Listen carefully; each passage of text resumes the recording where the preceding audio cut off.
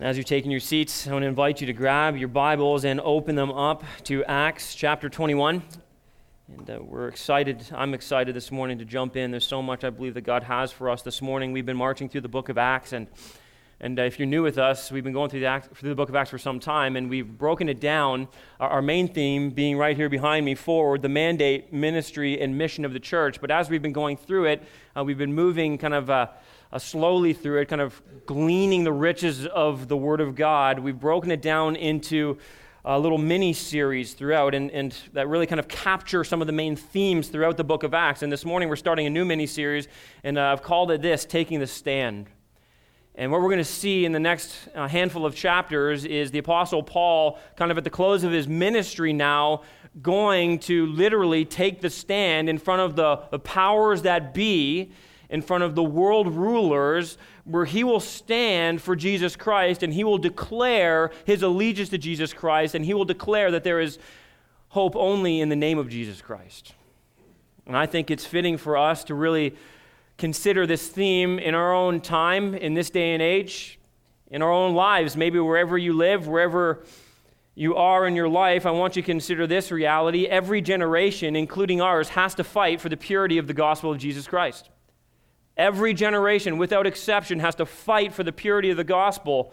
Every generation is susceptible to veering away from the purity of the gospel. It's actually in our nature, our sinful nature, to reject the gospel's verdict on us and resist the profound simplicity of its transforming message of grace. The gospel is always under attack and at risk of being distorted, altered, and denied. It's been this way throughout all of history. It doesn't just happen here with the Apostle Paul. In fact, this year we celebrate the 500th year of the Reformation. What a great reminder of someone and individuals who took a stand for the gospel of Jesus Christ, because at the close of the 15th and the beginning of the 16th century, there was a desperate need for reform in the church. The Catholic Church was corrupt. History documents this well.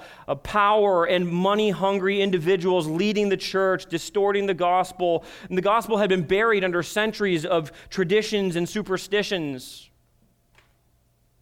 During this time, a young monk by the name of Martin Luther had a spiritual awakening, and he took up the task of confronting the error before him and rescuing the gospel of Jesus Christ. With unwavering courage, he began to speak up. He began to put pen to paper, and he began to write with profound clarity and power. He began to preach with unbelievable power the truth of God's word. He was standing on the authority of scriptures, and he challenged the powers that be, believing that God had called him to this great task, knowing that there would be immense challenges that he would have to face, and believing that it would likely cost him his life for standing on the truth of the Word of God. But he did so trusting completely in the power and the plan of God. He took a stand for Jesus Christ when it was absolutely needed, and the impact was massive even for us today. We stand on the shoulders of this man. In what was known as the Deed of Worms, he stood trial before the most powerful men in Europe. He was invited to stand before the mighty of this world and to prove that he believed in what he was saying, that he truly believed it. He was called before this council to recant of all of his writings, of the stances he had taken about the authority of the scriptures alone, of salvation by grace alone. And as he stood before this council of the world's mightiest, he responded with these now famous words. He said this, "Since then your majesty and your lordship desire a simple reply, I will answer you without horns and without teeth. Unless I am convicted by Scripture and plain reason, I do not accept the authority of popes and councils, for they have contradicted each other. My conscience is captive to the word of God. I cannot and I will not recant anything, for to go against conscience is neither right nor safe. God help me. Amen." And the earliest versions added these words, "Here I stand, I cannot do otherwise." And though those words were not recorded on the spot, it is likely that they are genuine.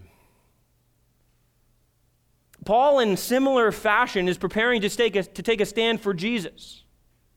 He's headed towards Jerusalem and eventually Rome, where he will answer for the gospel and he will declare with unwavering courage the truth about Jesus Christ. As with Paul and Luther and countless others in between and after, we too are called to take a stand for Jesus. What is needed from the church, what is needed from you and I today, is the same unwavering courage exhibited by so many faithful followers of Jesus Christ and exhibited very clearly in our text this morning from the life of the Apostle Paul. And the question for us this morning that really sets the stage for the rest of this sermon is this: how can we exhibit this kind of unwavering courage? How can we have the kind of courage to stand for the gospel of Jesus Christ without compromising, without capitulating, without fear and anxiety and worry? How can we do this? And how can we too, with this kind of unwavering courage, have a radical impact on the world around us? Well, it will not be easy. In fact, what we see from this text is that unwavering courage is only possible if, first, I engage divine calling. Only if I engage divine calling, if I understand that God has placed a divine calling on my life and I'm willing to engage with that reality. Our text begins in verse 1 of chapter 21. We're reminded that the Apostle Paul is on his third missionary journey, and he's kind of at the tail end of this third missionary journey. It says in verse 1, "And when he had parted from them and set sail, we came by a straight course to Kos, and the next day to Rhodes, and from there to Patara. And having found a ship crossing to Phoenicia, we went aboard, and set sail. When we had come in sight of Cyprus, leaving it on the left, we sailed to Syria and landed at Tyre, for there the ship was to unload its cargo." Some translations say or frame verse 1 like this: "When we had been torn away from them." I think that really accurately describes the tone and the heart behind Paul leaving the elders that he was speaking to, the Ephesian elders. He was previously in Miletus. He had poured his heart out before the elders. His desire for them and for the church was so crystal clear. He loved them. They wept together. They prayed together. And he was torn away from them. Emotionally, he knew he had to go. Have you had that feeling of being torn away, maybe from a loved one? Maybe being compelled, like Paul was, to move away from what was comfortable, what was easy, those that you love so dearly. Here's Paul being ripped away in his emotion from these individuals. And verses 1 through 3 just describes for us Paul's hurried journey. He's on a mission. That's what you need to see here. He has a divine calling, and God has made that so abundantly clear to him. And so he is moving down the path that God has directed him to. And I just that the pace here, we just need to kind of grasp what's happening. It's moving us toward this significant moment where he will deliver the gift that he is bringing to the church in Jerusalem. But ultimately, it's moving him further and further toward the ultimate end of his ministry, where he will be in Rome to take a stand for Jesus Christ.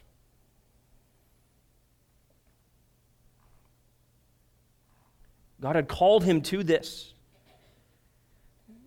And you look at this and you look at the life of the Apostle Paul and what he must have experienced. You say, how could the Apostle Paul do what he did? How could Martin Luther do what he did? How could so many in church history do what they did, sacrifice so much for the cause of Jesus Christ? The simple answer is that they understood that there was a divine calling on them. Paul understood as an apostle to the Gentiles what his mission was. It was so clear from God himself. He was to go to the nations with the gospel of Jesus Christ. His specific call as an apostle was to the Gentiles. That's clear. As a Christian, his call was simple. I'm called to live for the glory of God. I'm called to share the gospel of Jesus Christ. Everywhere Paul went on his journeys, we know he went with the mindset of encouraging believers, of building them up. We know he went with the mindset of preaching the good news to anyone who would listen, to all of the unsaved. He desperately wanted them to know the saving truth of Jesus Christ. When you think about Paul on mission and the very specific call that God had placed on his life, I wonder if it causes you to think about God's will for your life. Maybe you've asked that question many times. God, what's your will for me? God's will is a funny thing. In a general sense, God's will is clear for many of us as Christians. We know the general call to live for him and to preach the gospel. But in a specific sense, sometimes his will seems very unclear, right? Many of us have asked the question, God, is it your will that I marry this person? Is it your will that I go to this school, that I buy this house? A little bit less clear sometimes, isn't it? But I do believe that God's will is often undeniably clear. Paul exemplifies for us a person, an individual who knew God's will for his life and did God's will in his life. That's what it means to engage in divine calling. It is to have the knowledge of what God's will is for you and to do it. In this instance, Paul knew that he had to get to Jerusalem. He had to minister to the church there, even though he knew it would bring him hardship and trouble. There is a great sense of purpose and direction in how Paul lives his life here that we need to embody in our own lives. He is always on mission because he knows God's will for his life. Maybe that begs the question again, well, how do I know God's will for my life? And I think there's an opportunity just to maybe, as a side note, try to help you think through that issue. How do I know God's will for my life? There are certain classic explanations that have been given to us from individuals in church history that are very helpful. For example, maybe you've heard of the 4 councils for determining God's will. The counsel of God's word, the counsel of the Holy Spirit, the counsel of conscience, and the counsel of others. The 4 counsels taken together often reveal God's will for us. Or maybe you've heard of the 4 S's, a heart that is saved, a heart that is spirit-filled, a heart that is sanctified, and a heart that is submitted to God will know the will of God. Christians who really do want to know God's will, I believe will know it. In seeking God's will and in doing it, I really just want to serve you by giving you a few practical helps as you're trying to navigate your way through life and serve Jesus Christ. I hope that's your desire. And I want to give you some practical thoughts. I got just 4 of them here for determining God's will in your life. The first is this: seek good advisors. Seek good advisors. The Bible is so clear about how we need the counsel of others, but I just want to encourage you to seek good advisors. All counsel is not equal, amen? Right, you can go to the wrong sources for counsel and you can hear what you maybe want to hear or maybe be told some things that aren't necessarily true. And if we're wise and we really want to know God's will, we will acquire good advisors. Those who will be discerning and help you. Those who are mature in the Lord, those who have your best interest in mind, those who know the Scriptures, those are people who are good advisors. Those who are over you in the Lord can serve you in that way. Seek good advisors. Here's the second thing: spend time with God regularly. I am always so amazed that those who want to know God's will often are found to be spending no time with God. The thought of going to the Scriptures, the thought of calling out to God in prayer is virtually non-existent.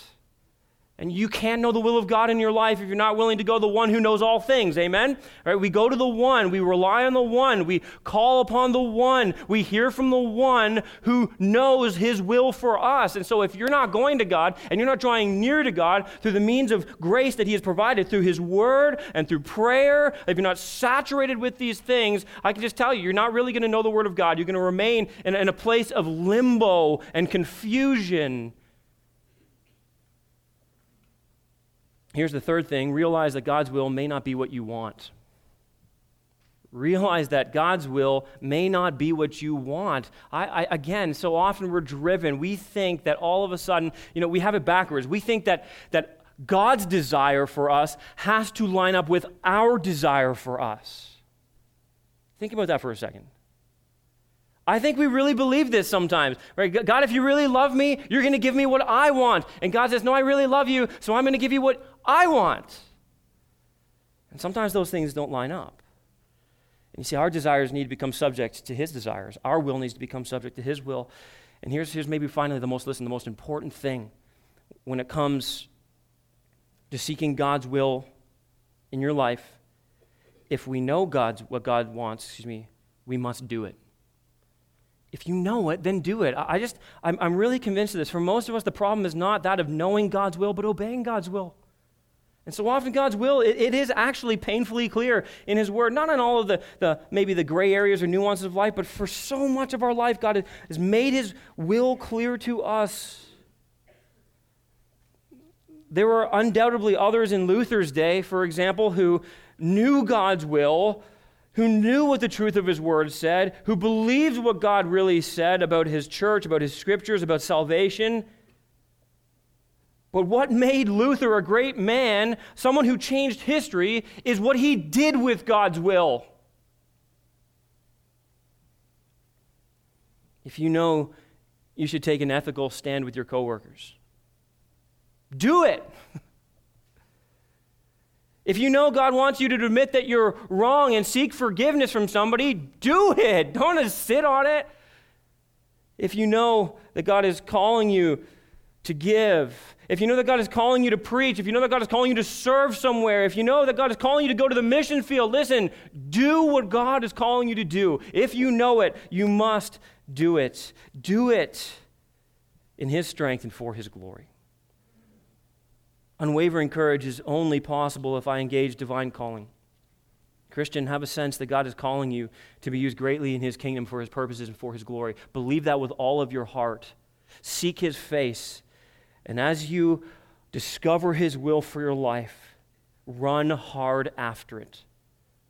Secondly, notice this, that unwavering courage is only possible if I expect direct challenges. I think that if we don't expect direct challenges, when it comes to our courage, we often waver. We're often so filled with fear because we're caught off guard by the challenges that come our way. And they tend to derail us. And here, it's important to see in this section that there are some who believe that Paul is actually being disobedient to the Spirit of God. Well, notice in verse 4 with me. Let's read it. It says, "And having sought out the disciples, we stayed there for 7 days. And through the Spirit," listen to that, "through the Spirit they were telling Paul not to go on to Jerusalem. And when our days there were ended, we departed and went on our journey. And they all, with wives and children, accompanied us until we were outside the city. And kneeling down on the beach, we prayed and said farewell to one another. And then we went on board the ship and they returned home." Paul is making great headway on his journey. Enough headway, in fact, that he's able to pause as he gets to Tyre, and he is able to spend 7 days. And in 7 days, one of the things I love about Paul is wherever he goes, he just makes friends. You know people like that? You can just instantly make friends. I do love the fact, don't you get this? No matter where you go in the world, if you connect with other followers of Christ, there's this instant bond, isn't there? It's a precious gift from God, being a part of the family of God. And Paul here, I love it. He just gravitates towards others who are in the body of Christ. He finds some disciples. And in 7 days, the relationship, some of us think that, listen, Christian relationships take so long to foster and develop. Paul, 7 days, he has people like weeping for him because he's leaving their presence. Some of you are like, I have people weeping because I won't go away.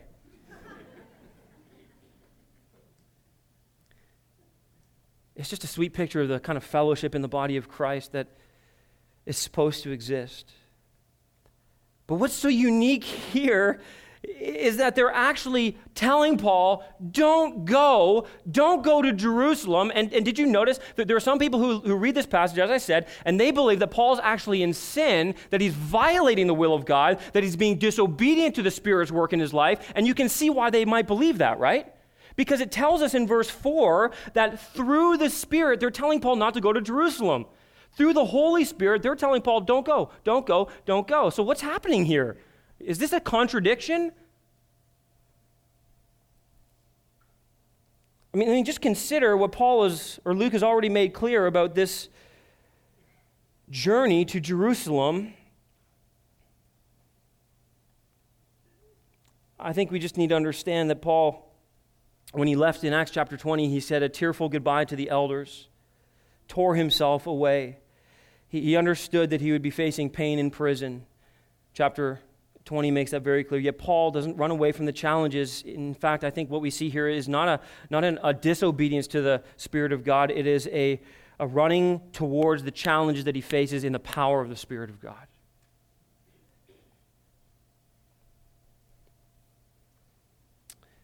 Paul tells us in Acts 19, verse 21, that he was resolved in the Spirit to go to Jerusalem. Just think about this. He says, I was resolved, I was compelled in the Spirit to go to Jerusalem. He believes this is a divine mission that God has sent him on. In Acts chapter 20, verse 22, the apostle describes himself as going to Jerusalem. He says this, constrained by the Spirit. So is there a contradiction here? The simple answer is no. But let me tell you what I believe is happening, and this is what most commentators believe is happening here. You see, what's happening is that the Spirit of God has revealed to these believers the same thing that the Spirit of God has already revealed to Paul, that when he goes to Jerusalem, what awaits for him is pain in prison. And you know, their hearts are so for Paul. They love him so deeply. They love him so dearly. The last thing they want for him is suffering and pain. And so they're like, Paul, we know the Spirit has told us, in other words, that you're in trouble if you go. Like, don't go. Don't you get it? But Paul already knows, right? Paul already knows. Paul already made it clear that the Spirit of God has already testified to him what awaits for him in every city he goes to. This is nothing new for Paul. Suffering, pain, abuse, scorn, persecution, opposition, all of it. He's like, I get it, I get it, I get it. That's exactly what I signed up for.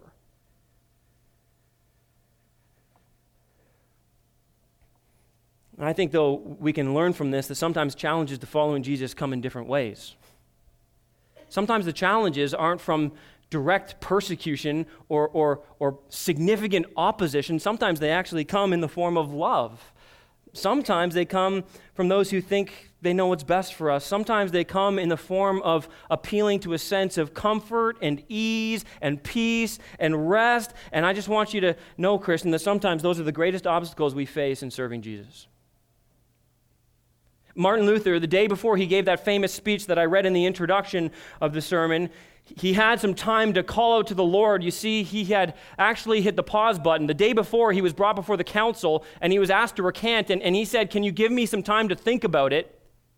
They said, yeah, well, we'll give you another day. Tomorrow you come back, and we want to hear that you've changed your mind and you've recanted. And so he goes back, and he gets alone with God, and he prays this prayer that he recorded. And here's what he says in this prayer. He says, how frail and sensitive is the flesh of men, and the devil so powerful and active through his apostles, and the wise of the world. O thou my God, help me against the reason and wisdom of all the world. Do this, thou must do it, thou alone, for this cause is not mine, but thine. For myself, I have no business here with these great lords of the world. Indeed, here it is, listen to this. I too desire to enjoy days of peace and quiet and to be undisturbed. How many of us feel like that?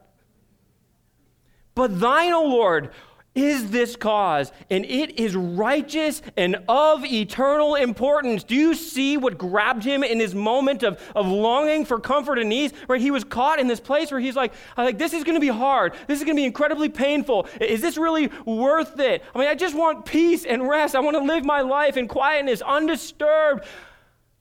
But Lord, what you've called me to is of eternal importance. What you've called me to matters more than anything else in this universe. Well, Christian, can you just embrace that thought when it comes to you and how God wants to use you for the gospel of Jesus Christ? Like, what we are giving our lives for is of eternal importance. There is nothing you will give your life for that matters more than the cause and the kingdom of Jesus Christ. Nothing. And yet these relationships of love present an unexpected challenge. But Paul would not be diverted. By the way, I just want to clarify, this is not a justification to abandon wise counsel, okay? I think some of us may be inclined to read this and say, well, I'm just going to do whatever I think God's called me to do, and I don't care what anybody else says. That's not the heart of the Apostle Paul. That's not the heart of the Apostle Paul here at all. And let me give you an illustration to help you think about this. You know, if somebody comes and says, you know, I believe I'm called to go to the mission field. I talked to a pastor this past week. His son is a missionary in Afghanistan. Can you imagine, parents, when your son comes to you and says, Mom and Dad, I'm going to go and be a missionary in Afghanistan. It's really dangerous territory. I could lose my life. They hate Christians there. I mean, it's nothing good. But I believe God's called me. Now, here's the situation, okay? If that's you and you're like, God's called me to do something, and somebody comes to you and says, don't do it because it's really, really dangerous. Just throw that out. That's what's happening to Paul. That's what they're saying. Now, it's different if somebody comes to you and says, that's really great and a noble desire, but I need to talk to you because you're actually unqualified to be a missionary. There's massive sin areas in your life that are going to prevent you from being used by God. Well, that's okay. God's calling me to this. No. You see the difference in the counsel there? It's dangerous versus you're unqualified. Those are two very different things. And if somebody comes to you and says it's dangerous, listen, you just embrace this. This is what you signed up for. You signed up for a life of danger when you embrace Jesus Christ. There will be direct challenges that may cause you to waver in the face of standing for Jesus Christ. It may cause your courage to be compromised, to be fractured, to be weakened. What is it for you? Maybe you wrestle like Martin Luther did, and maybe like Paul was tempted to consider, I kind of want a life of ease and comfort too. I know what awaits me if I follow Jesus Christ, but if I don't, then I can relax a little bit. I can enjoy a little bit more peace and quiet in my life. If I take the stand for Jesus with my peers, if I take the stand for Jesus in my family, if I take the stand for Jesus with my coworkers, with my neighbors, if I do that, it's going to make my life more challenging. Yes. And that's okay. Expect it. Expect it if you stand for Jesus. Challenges are going to come so that you're not caught off guard and you're not tempted to compromise and waver in your courage. Paul exhibits unwavering courage. He expects the challenges. This is nothing new for him. Notice this thirdly, I can only be unwavering in my courage if I embrace the deep cost. I can only be unwavering in my courage if I embrace deep cost. And there's some overlap here with the previous point. We expect the challenges, but sometimes the challenges are greater than we thought they might be. They cost more than we thought was reasonable of God to ask of us. And here what we see is the pressure begins to increase on Paul. Verse 7 says, when we had finished the voyage from Tyre, we arrived at Ptolemais, and we greeted the brothers and stayed with them for one day. On the next day, we departed and came to Caesarea, and we entered the house of Philip the evangelist, who was one of the 7, and stayed with him. He had 4 unmarried daughters who prophesied. While we were staying for many days, a prophet named Agabus came down from Judea, and coming to us, he took Paul's belt, and he bound his own feet and hands, and said, "Thus says the Holy Spirit, this is how the Jews at Jerusalem will bind the man who owns this belt and deliver him into the hands of the Gentiles."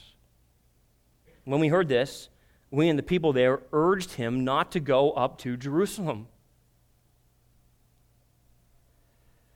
Oh, the pressure on Paul is just immense at this point. He arrives in Caesarea, the port city of Jerusalem. There he finds Philip the evangelist.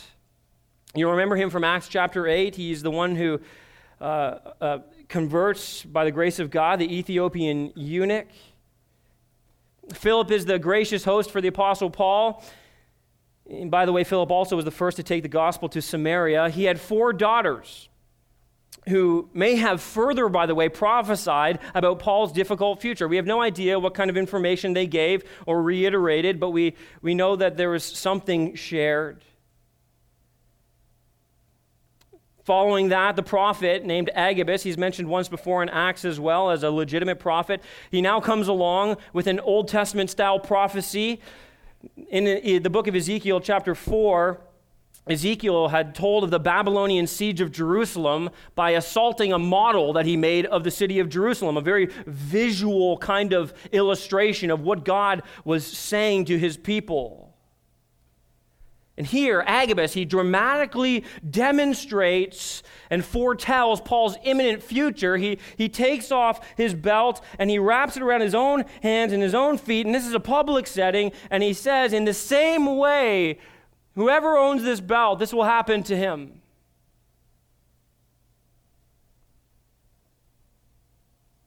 You'll notice that it says that thus the Holy Spirit. In other words, again, this is divine revelation from God. The Jews are going to hand him over in Jerusalem. Do you see the concern here? You're going to go to Jerusalem, Paul. And you just got to know that when you get there, you're in big trouble.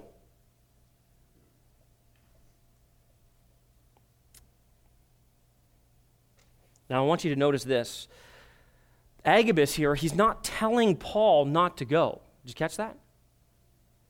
He's simply telling him, and everyone watching, by the way, what's in store. At this point, you may be thinking, Paul would be like, yeah, I get it. Like, why you got to keep rehashing this? I get it. I get what's going to happen. All right, you're going to make it visual for me? I get it. What's the point of all this repetition? Why is this being put on full display? Why is this being put on public display in front of everybody? Again, I think the picture here being publicly declared is that it's not going to be easy. There's a deep cost that comes from choosing to follow Jesus Christ. Taking a stand for Jesus Christ often means more suffering. In fact, Jesus could not have been more clear. In the Gospel of Luke, Jesus, he says a number of different times how challenging it is to follow him, really what it means to become a follower of Jesus Christ. In chapter 9, verse 23, it says, "And he said to all, if anyone would come after me, let him deny himself and take up his cross daily and follow me. For whoever would save his life will lose it, but whoever loses his life for my sake will save it. For what does it profit a man if he gains the whole world and loses or forfeits himself? For whoever is ashamed of me and my words, of him will the Son of Man be ashamed when he comes in his glory, and the glory of the Father and of the holy angels. But I tell you, truly, truly, there are some standing here who will not taste death until they see the kingdom of God." In those very words, Jesus is saying, don't you get it? When you come and follow me, you need to be willing to give up your whole life to follow me. You need to be willing to take a stand and declare your allegiance to me, no matter what the cost. Discipleship is a series of deaths. It is a perpetual dying. Discipleship embraces suffering as a part of life. And this goes against prevalent Christian thinking. Well, so many of us think like this, right? We think God wants me to be happy. That's God's will for my life, right? God wants me to be happy. Follow the logic. I'm not happy, therefore I'm not in God's will. God doesn't want me to experience pain. I'm in pain. Therefore, I'm not in God's will. That is counter to the gospel of Jesus Christ. But that is the way that so many of us want to think about the Christian life. And Oswald Chambers expresses the proper approach perfectly for us. Listen to what he says. He says, to choose to suffer means that there is something wrong, right? To choose God's will, even if it means suffering, is a very different thing. No healthy saint ever chooses suffering. He chooses God's will, as Jesus did, whether it means suffering or not. We don't follow Jesus because it's easy or because it's fun or because it gives us a trouble-free life. That's not why we follow Jesus. We follow Jesus because it's right, because it's true, and because ultimately it is life-giving and soul-satisfying. Amen? So why this public display? I believe with all my heart that this is to test Paul's courage, and it is to test the courage of the believers around him. It's almost as if God's saying, Paul, okay, are you ready? Are you ready? Are you ready? I keep telling you to expect this. Are you ready? Are you ready? Are you ready? And all the Christians around have to watch Paul know that he is following Jesus right into suffering. And the question that they need to ask about their own life is this: am I willing to follow Jesus too? Am I willing to follow Jesus no matter what the cost? Am I willing to follow Jesus if it means pain and suffering and trouble?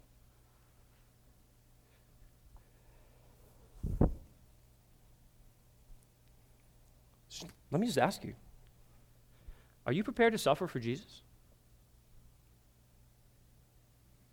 Are you willing to count the costs? Will you take the stand for Jesus?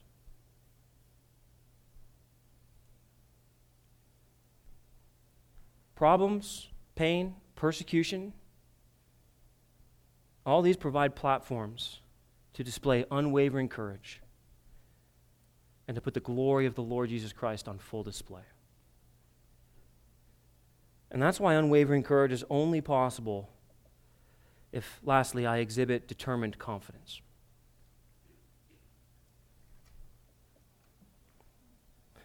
Verse 12 says,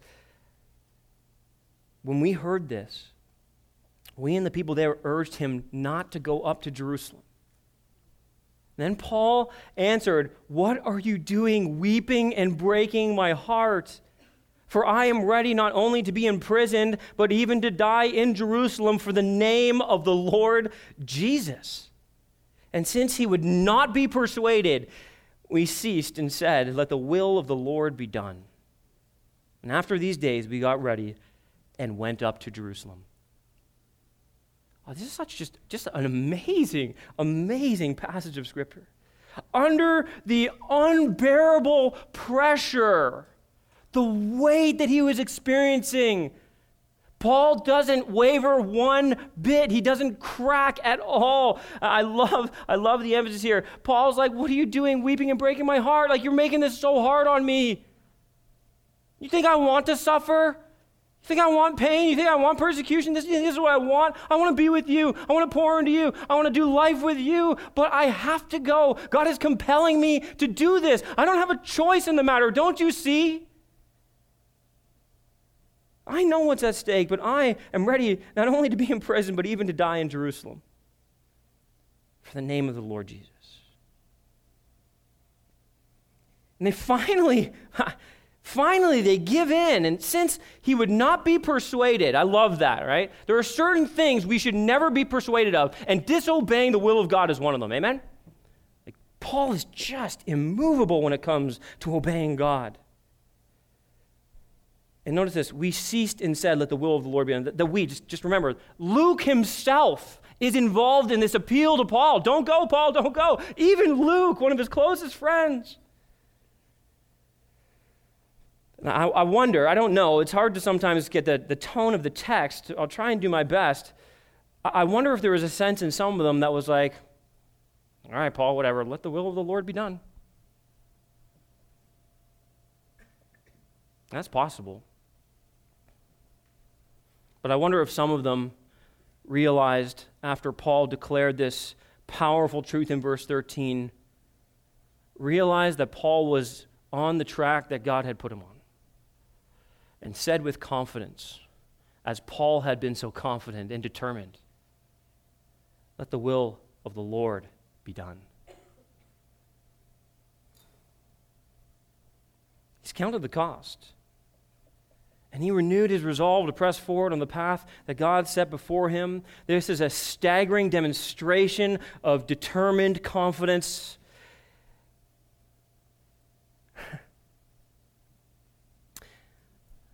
I walked out the door this morning, and my daughter, Kara, she's 8 years old, almost 9 years old. We've been talking. She asks me, just recently this past week, she's asking me, "Dad, are you nervous to get up and preach in front of people?"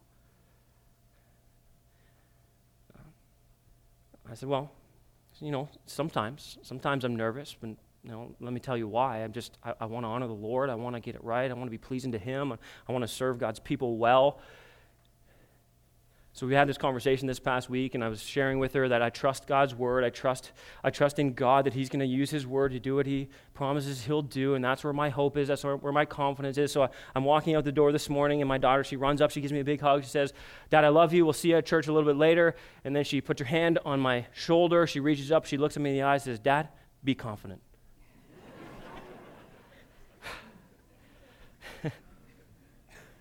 I looked at her, I said, "Confident in who?" And she looks at me with this kind of like duh look. She's like, "In God." To which I said, "Amen. You got it." You know, there is, when you're doing the work of the Lord, in whatever capacity the Lord has called you to do, and he calls you to do it with a determined confidence, with the belief, listen, the belief that God is sovereign, with the belief that when you do his will, he will do what he promises to do. God will work through your obedience. God will work through your faithfulness. But so much of the key, listen, to our faithfulness, to our following through, is a determined belief that God is the one who is seated on the throne. Right? God is the one who is sovereign. God is the one who's in control. And that's why we can say with the utmost confidence, "Lord, your will be done, not my will, your will, Lord."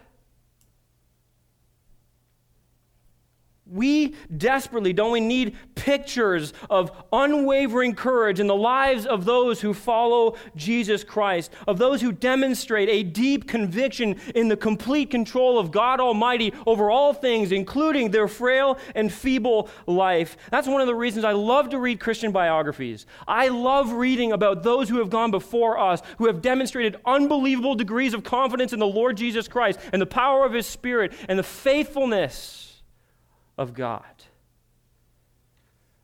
That's why in Hebrews chapter 11 we are given the hall of fame of faith, that we can be reminded of those who walked by faith and not by sight, of those who believed that God was in control, that if they were simply obedient to what God had called them to do, God would be faithful to do what he promised to do.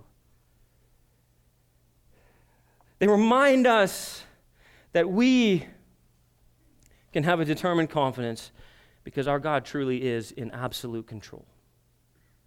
Nothing can happen to us unless God allows it. And what God calls us into, listen, he will give us power to go through. He will walk with us. He will walk within us. And what happens here in this passage ultimately is what must happen, to all of those who trust in God. We must be willing to surrender to his will. We must be willing to surrender to his way. We must be willing to surrender to his rule. So let me ask you, Christian, listen, loved ones, what is God calling you to do? Who is God calling you to serve? Who is God calling you to evangelize? Who is God calling you to disciple? Fathers, let me speak to you for a minute. Listen, your kids desperately need to see in their home a picture of someone with unwavering courage, with the willingness, by the grace and power of God, to stand for Jesus Christ. They need to see it in your home. Wives, your children need to see a mother who will stand for Jesus Christ, who will not compromise. Christian, our church, wherever you are, our church needs to see pictures of people who will not compromise, who are unwavering in their courage, who will stand for Jesus Christ. We need to see this not just in history past. We need to see this present moment in this day, in this place. It's time to give up control and surrender to his. I'm going to invite the worship team to come up.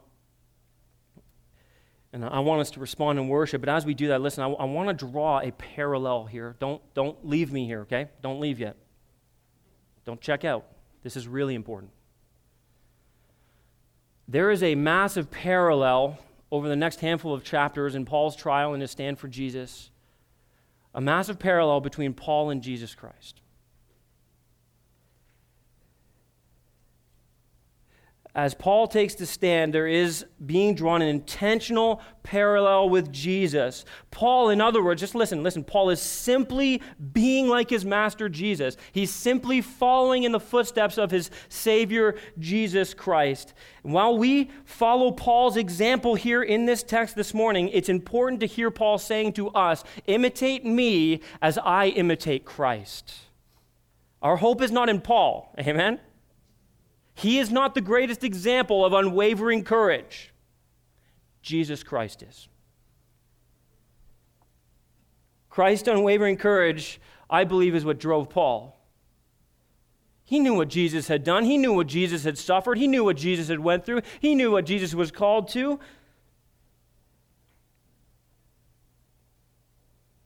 He knew that Jesus was engaged in a divine call upon his life to save the world from their sins. He knew that Jesus was expecting the challenges not only of the Pharisees, but of Satan himself. And listen, even his closest friends who tried to prevent him from going to the cross. He knew that Jesus was willing to embrace the deep cost. The deepest cost of all, giving his life as a ransom for many, giving his life for you and I. He knew that Jesus Christ was willing to go to the cross, to hang on a piece of wood, to suffer the very wrath of God upon himself in our place.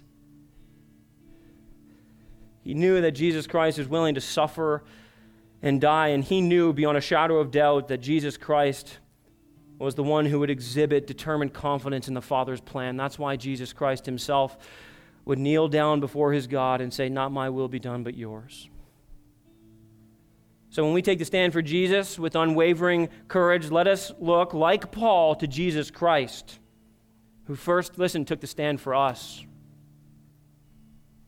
I'm convinced with all my heart that we will not stand for Jesus unless we first stand in awe of Jesus. And I believe that characterizes the heart of the Apostle Paul, and I want it to characterize my heart, and I want it to characterize yours. So let me invite you now to stand with me, and let us stand together, and let us declare these words with hearts full of faith, full of courage, full of trust in our great and mighty God. Let's sing it together.